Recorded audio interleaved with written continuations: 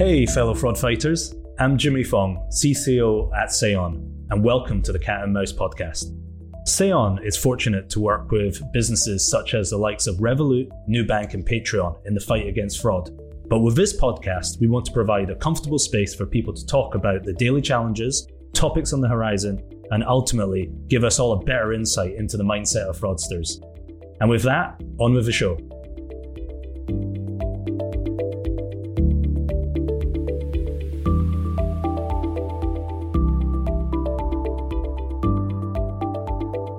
So I want to have a really big welcome to Lloyd Temple, who's joining us over from just outside DC in the East Coast there. Lloyd, a big welcome to the Seon Cat and Mouse podcast. Thanks for coming on. Well, thanks so much for having me. I'm excited to talk with you today. Fantastic. Now, Lloyd, your current role is financial crimes investigator over at TikTok. And previous to that, I think it was really interesting in our pre-chat with yourself. And we'd learned about a very storied history over at the Homeland Security Investigations. And so because of that, I think that's giving you an unbelievable kind of background experience into kind of fraud throughout the US, but I'm sure in wider geographies. So absolutely delighted to have you on to kind of jump into some of those lessons learned as a fraud fighter. Sure, love to. Thank you for the kind introduction. I'm not sure, hope to live up to that. But yeah, I retired about 2 years ago from working for Homeland Security Investigations. I worked there in various iterations for about 28 years, and it was a great career. I was very fortunate to have it. Life with HSI, as we call it, was diverse, busy, interesting, and collaborative. I would definitely frame it in that fashion. I was very fortunate to either investigate firsthand or supervise pretty much nearly every type of investigation we conduct, ranging from wide range of financial crimes, money laundering schemes, narcotics smuggling, IPR theft, bulk cash smuggling, government benefit fraud, dark web crimes, customs and trade fraud, human smuggling and trafficking, and a few more. I was also really fortunate that my career took me all over the United States. So I traveled all over the country, northern border, southern border, big cities, small cities, all around. I was able to work on the East Coast, worked on the West Coast, which was really super fascinating and very illuminating. Also got a chance to hit the Middle East, Europe, Central and South America. Our mission, our investigative mission, is closely tied to the borders and the criminal organizations that seek to exploit them. And it was a very, very interesting and rewarding career. The one great thing about sort of what I'm doing now is what I did for a long time was very mission oriented, very predicated upon working with some outstanding people. It's about the team that you surround yourself with and the team you contribute towards, in my opinion, in law enforcement. I think that's a global sense.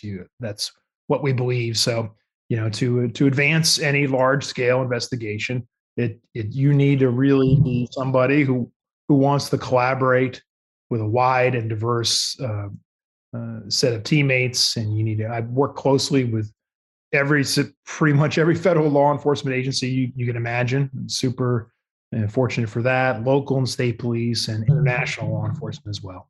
Amazing storied history there. And I know even in the pre-chat, there was a few sub-points that even hinted at around kind of what you learned around, you kind of mentioned it, around money laundering or cash moving around the country. Yeah. Curious if there's kind of any anecdotal stories from those hard-fought days there.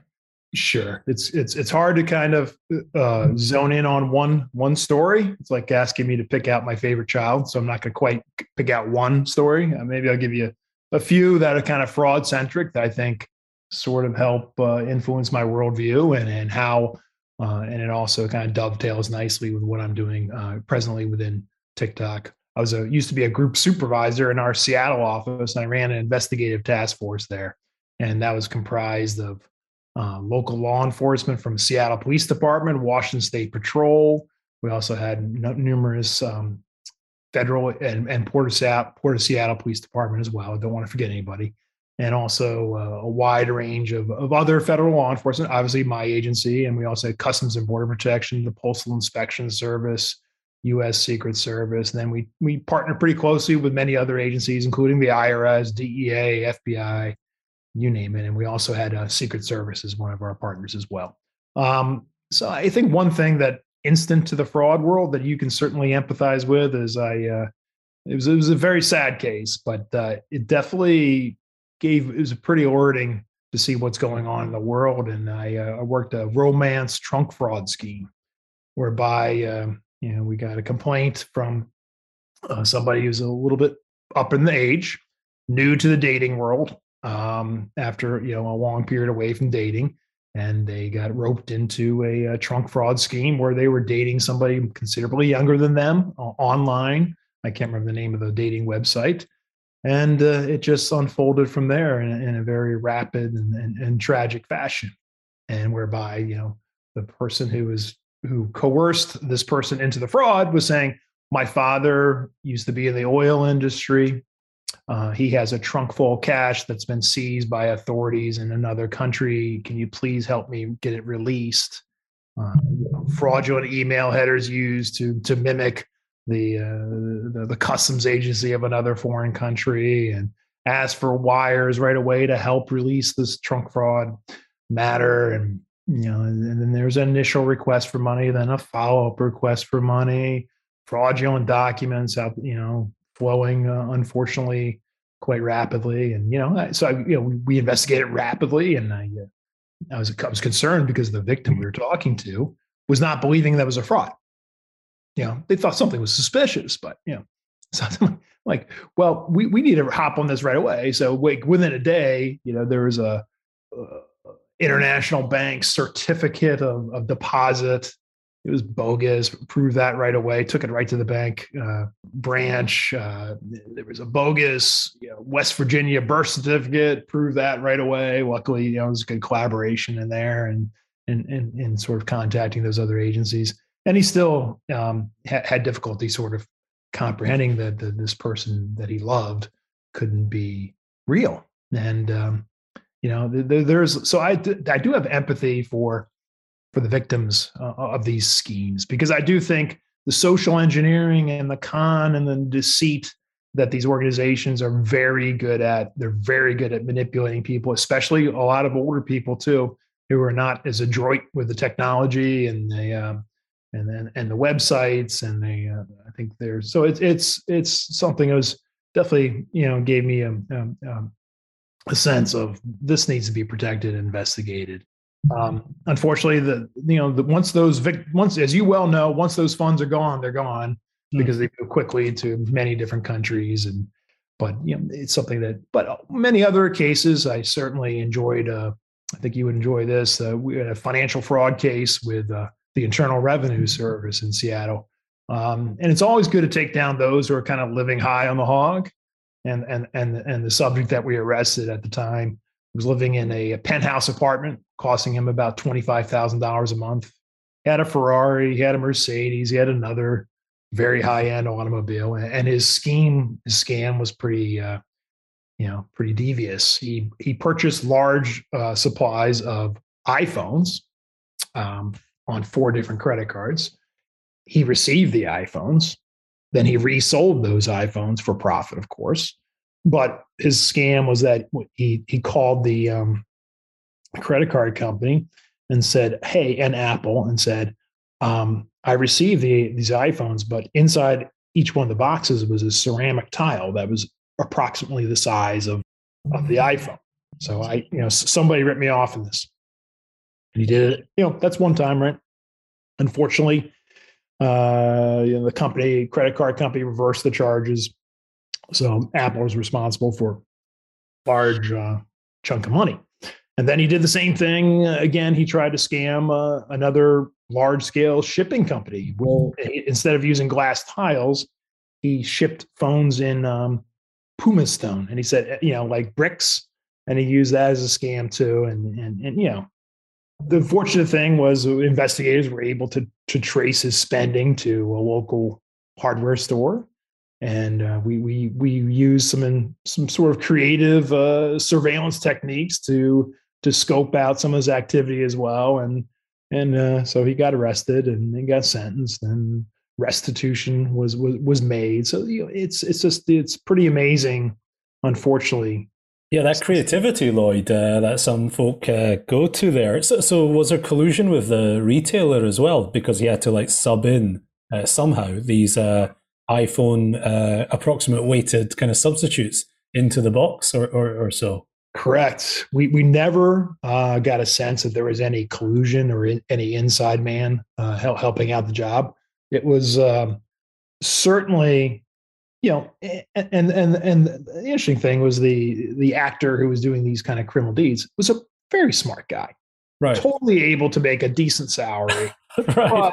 But, I guess making money and not paying taxes on it, and fraud on top of fraud is appealing to some. It's unfortunate because a bank got victimized in this too, because he had a bunch of bogus credit lines that he obtained from a bank, and then that was very harmful to that bank. And so the insidious nature of these kinds of crimes it's very serious and something we all need to be wary of. I mean, the scope of fraud in the United States and worldwide is the numbers are kind of staggering, and it keeps getting worse year over year, it seems.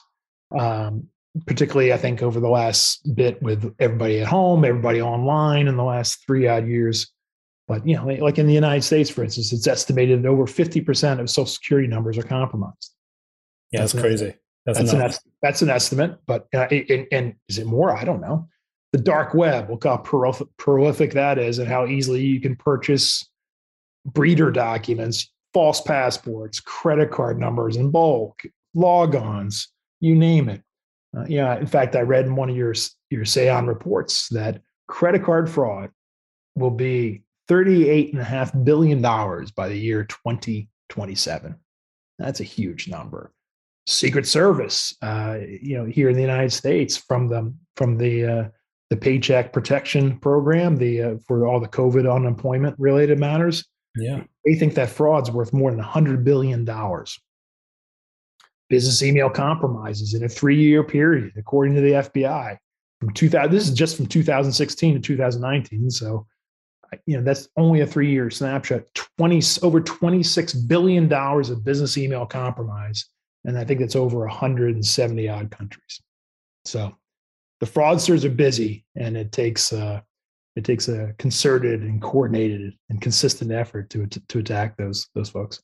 Even Lloyd, those two kind of anecdotal stories, they kind of get in my mind a couple of things going. Is one is the psychology of it, the psychology of what that fraudster is doing and how they purposely exploit vulnerable situations where, quite frankly, it plays to that human psychology of where it does make sense. And even on that one where you mentioned around the trunk kind of fraud, it's a variation of some old school classic kind of frauds, but it's the same principle how it's kind of hooked in, and it's based on emotion and etc. So definitely what it triggers is definitely the psychology behind it. And then you said the second thing around ingenuity and quite frankly, really creative means, right? Like these are absolutely smart, intelligent human beings. Where in another parallel story, they would have been your colleague, but instead, by whatever set of circumstances, it just so happens that this is what they're looking to kind of exploit and kind of make their life with for the short term, at least.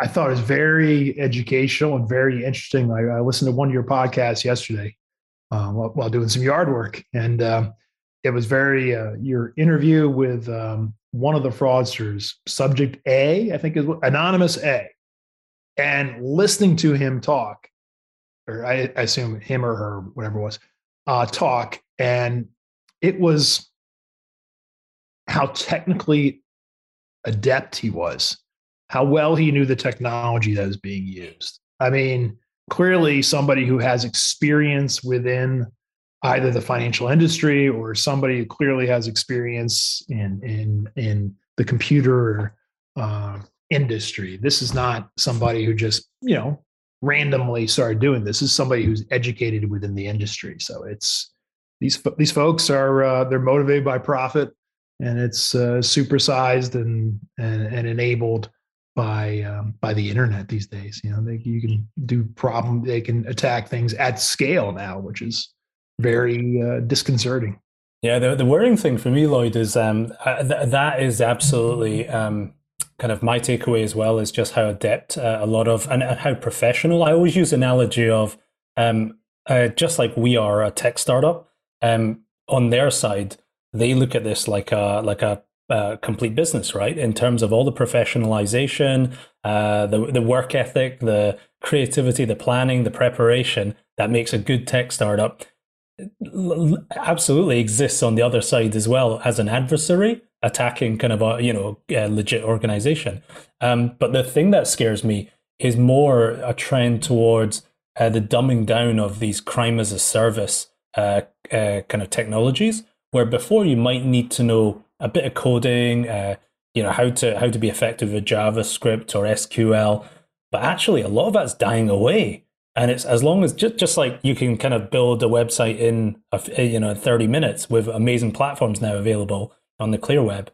The same thing's happening on the fraud end, which is that's the really worrying trend. Is now you can be smart but with no IT background and can leverage these kind of tools as well, because someone's building a no code version of many of these kind of tools and exploits available as well. I wanted to bring it back to your conversation around the impact of organized crime in all of this. I think I'd love to hear kind of what were some takeaways from your experience and kind of how that maybe on the fraud end kind of supersized everything from that side.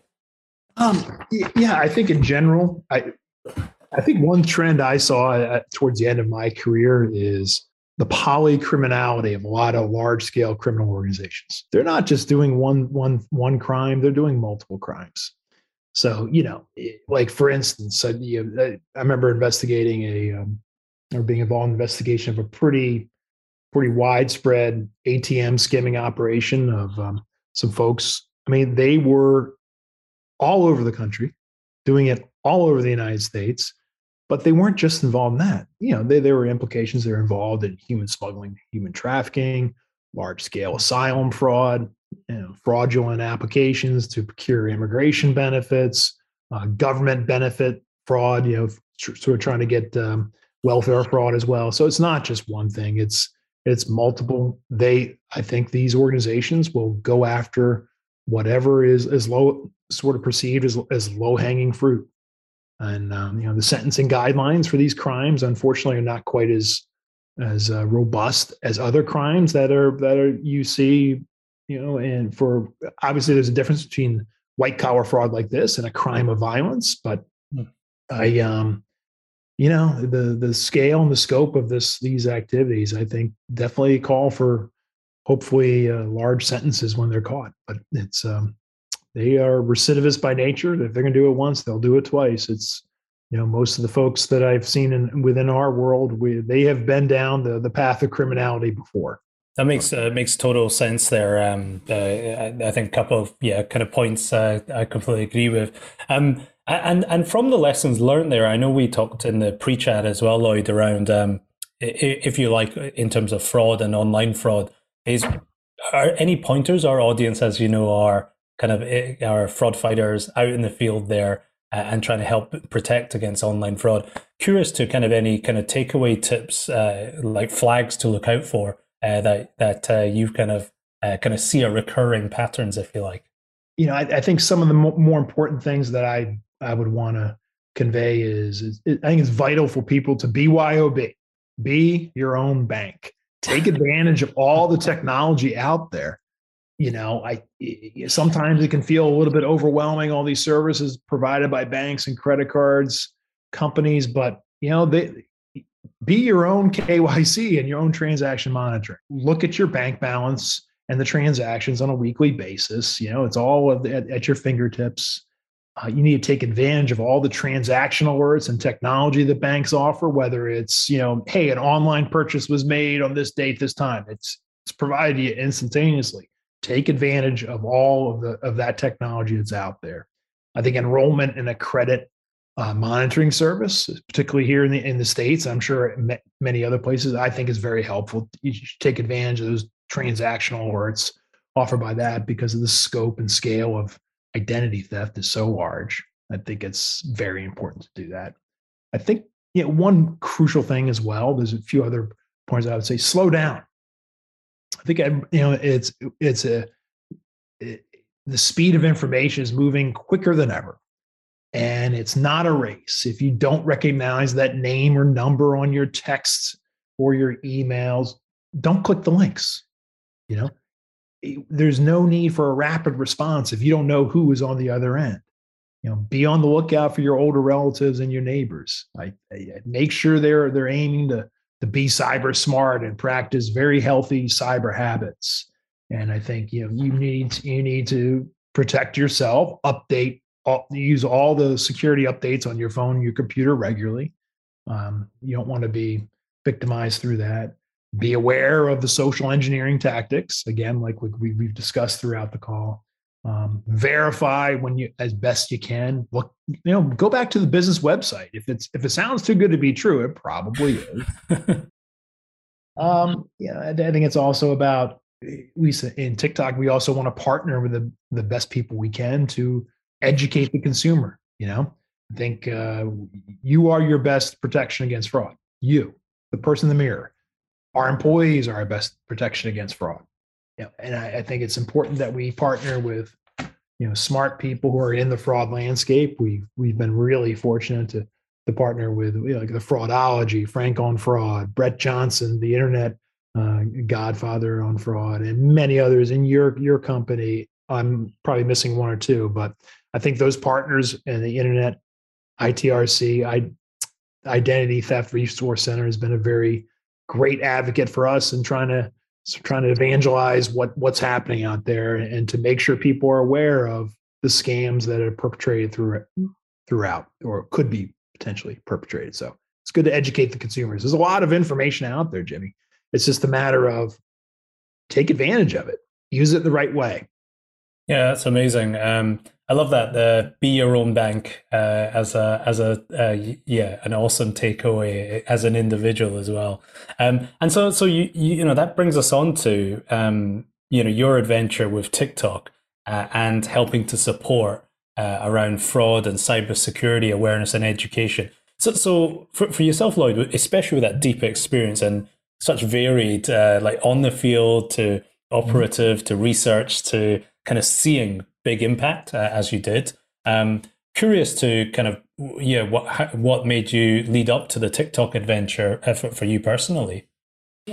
Great question. So when I was looking for sort of the next chapter or the next challenge, I certainly was interested in joining a company where the mission was very important, and it's clear to me that TikTok as a company is seeking to build trust through transparency.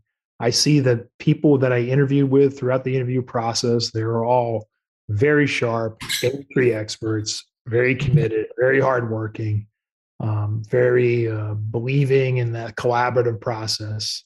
So those are all really things that I was looking for in my next chapter. We want to ensure that there's a safe environment for people of all ages. Our community guidelines are constantly updated to make sure we try our best to stay ahead of problems that are out there. It's an exciting place to work. There's a lot of work ahead of us. And, we have over 1 billion users right now, right? So it's going to grow and just the challenge of working something that's growing is I found very enticing, and the corporate culture I found to be very appealing as well. That's awesome. And you touched upon education being so critical to that as well. Do you want to tie it into, so you've got an in-app campaign that TikTok's helping to kind of get the word out on for its amazing user base? Yes, there's a hashtag Be Cyber Smart. And I follow that. You'll see some very good content out there on the videos relative to that. Even our CSO, for instance, does like a phishing video about sort of explaining what phishing techniques are. And, it's also the other thing that I've always found appealing is that, TikTok's kind of, we like to say we want to protect the last sunny corner of the internet. We wanted to keep it fun. We want to keep it collaborative. And so we have lots of resources on our website about how to protect yourself, safety measures, reminders for parents on how to protect their kids, how to, link up your accounts and make sure all sorts of education materials are out there. And it's something that's not a one-time effort. It's a continual effort. We want to make sure we help people. We have a cyber security awareness week. We participate in that. We recently participated in Valentine's Day to make people aware of romance scams with some really creative content from all sorts of partners and creators. So yeah, I think we're going to be forward leaning. I know we're going to be forward leaning on this for a long time. That's awesome. So as you know, Lloyd, we are called the Say On Cat and Mouse podcast, and we're always curious with our guests in the kind of constant fight from professional fraud fighter against the professional fraudster. Who do you think is the cat and the mouse in that scenario? I like to envision the fraud fighter as a cat, but not just your domesticated sort of happy, fat and happy cat. I kind of like to think of a fraud fighter as an alley cat, tough, street smart, hungry, and eager. So that's kind of the way I envision the fraud fighter model of cat. And it's a constant battle, but I think that's the way I like to leave it. Love that, Lloyd. Well, TikTok sound like they are super lucky to have you helping them on raising that awareness and helping to fight fraud on that side. Lloyd, I want to thank you for your generosity of time. It's been great having you on the show. I really appreciate it. Thanks for your time, Jimmy. Great to meet you, and hopefully we'll do it again in person sometime.